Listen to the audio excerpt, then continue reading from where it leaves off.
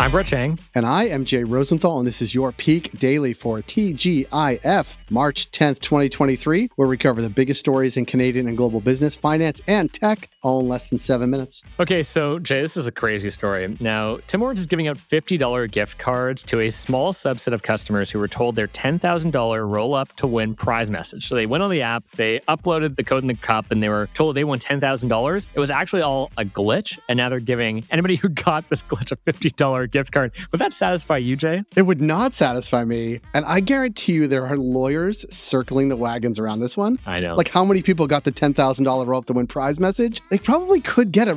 Contest rules in Canada are pretty strict. Yeah, it's a good point. You know, neither of us are contest law experts, and so it's hard for us to comment on what's going to happen. But yeah, it's crazy. You have to expect that if you get told you won $10,000, that you probably should win the $10,000. And, you know, for Tim Hortons, I know they're trying to cheap out on this, but it's not the craziest thing if they give the, whatever, it depends how many people there are, I guess, but the $10,000 out to the multiple folks who got the message. Well, it seems like Tim Hortons has a little bit of a history of screwing up around their app, which this was. Like, maybe we should scrap the app and rebuild it so it doesn't cost them any more, either $50 gift cards or like free donut and coffee. Well, whatever happened to the good old-fashioned roll up the rim, Jay? When I would get the cup and I'd roll the rim up and it would tell me if I want, not to sound too old, but like sometimes I like things, you know, like the way they used to be. Yeah, an analog contest, if you will. That's right. Brett, aside from people who thought they won 10 grand and now have $50, what do we have for Peak Pals today? For our first story, new Superchargers. For our second story, there's a new scam in town. And for our last story, maybe money can buy happiness. It sounds like the scam is being perpetrated by Tim Hortons. Just kidding, just kidding, just kidding.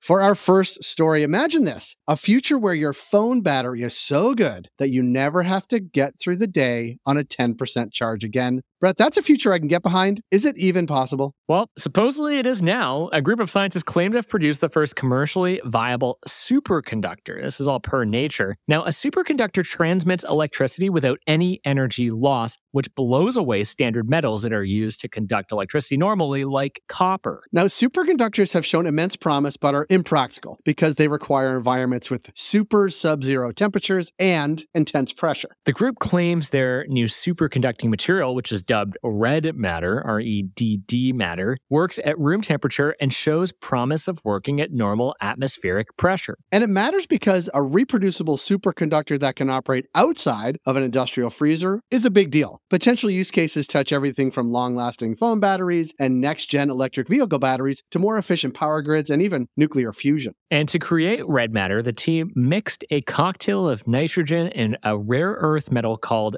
this is a tough one. Lutetium, pressed it between two diamonds and then blasted it with a laser. It sounds delicious. I love that drink. Yes, but the team's work has also come under fire, literally and figuratively, I guess. Data from one of their previous studies was questioned and other researchers couldn't replicate the results. Even if the science checks out, any process involving lasers and one of the rarest and priciest rare earth metals will likely need tweaking before it can be scaled up. Now, what's next? Well, after all that you just said, Jay, one co-author told the Wall Street Journal that we will have devices with superconducting components in them in the next 5 years. I only wish I had that much confidence, Jay. Seriously, it's like we're going to have to take a mission back to Mandalore to get some Beskar. There's a reference for everybody. For our second story, online purchase scams were the leading type of scams in Canada last year per the Better Business Bureau, but a more dangerous contender is now coming for the crown. That's pretty terrifying, Jay. What's the latest scam? Well, listen up, recent grads, young professionals, and mid-career movers. Employment scams were the most commonly reported scam by those aged 18 to 34 last year, with the number of reports increasing by 23.1% from the year before. And these scams also cause the most damage. The average employment scam swindles $1,500 out of victims compared to the $171 average for other scams. It's a really above average scam, if you will. And here's how it works. There are various job scams, but they often involve scammers creating a realistic online presence, complete with fake company websites, luring people into LinkedIn and Indeed with the promise of remote work and get banking and personal information in return.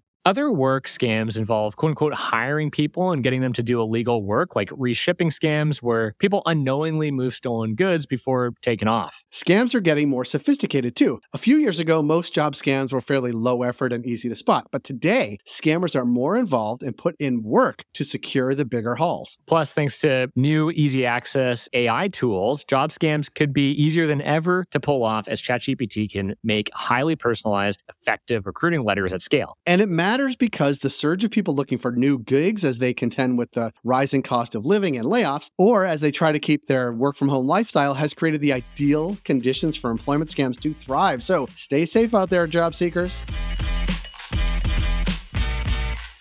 And for our third and final story of the week, an acclaimed researcher has adjusted his happiness hypothesis with inflation and then some. So new research shows that not only can money make you happier, but happiness keeps going up along with income. Researchers used a smartphone app to ping study participants at random times during the day, asking them how happy they were at that exact moment. Now, happiness levels increased with earnings all the way up to at least $500,000. Beyond that, they ran out of reliable data. It's pretty lonely at the top there. I guess more money, fewer problems. But it matters because previous work by the Nobel Prize-winning economist and psychologist Daniel Kahneman had suggested that more money can help make people happier, but only to a point, plateauing around $75,000 US. But after Harvard doctoral student Matthew Killingsworth found no such plateau in 2021, the two teamed up to tackle the question together, leading to the revised no ceiling, or at least high ceiling happiness hypothesis. Yes, but while the income happiness pattern is statistically robust, it's also described by the researchers as weak, with lots of other factors affecting happiness as well. A fourfold bump in income has a bigger impact on happiness than whether or not you're married, for example, but just about the same impact as taking a weekend off. Maybe we should really consider switching to a 4-day work week. After all,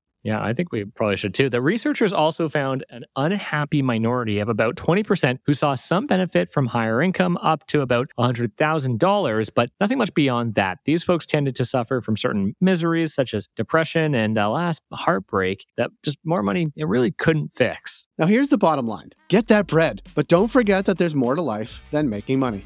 Words to live by, Jay.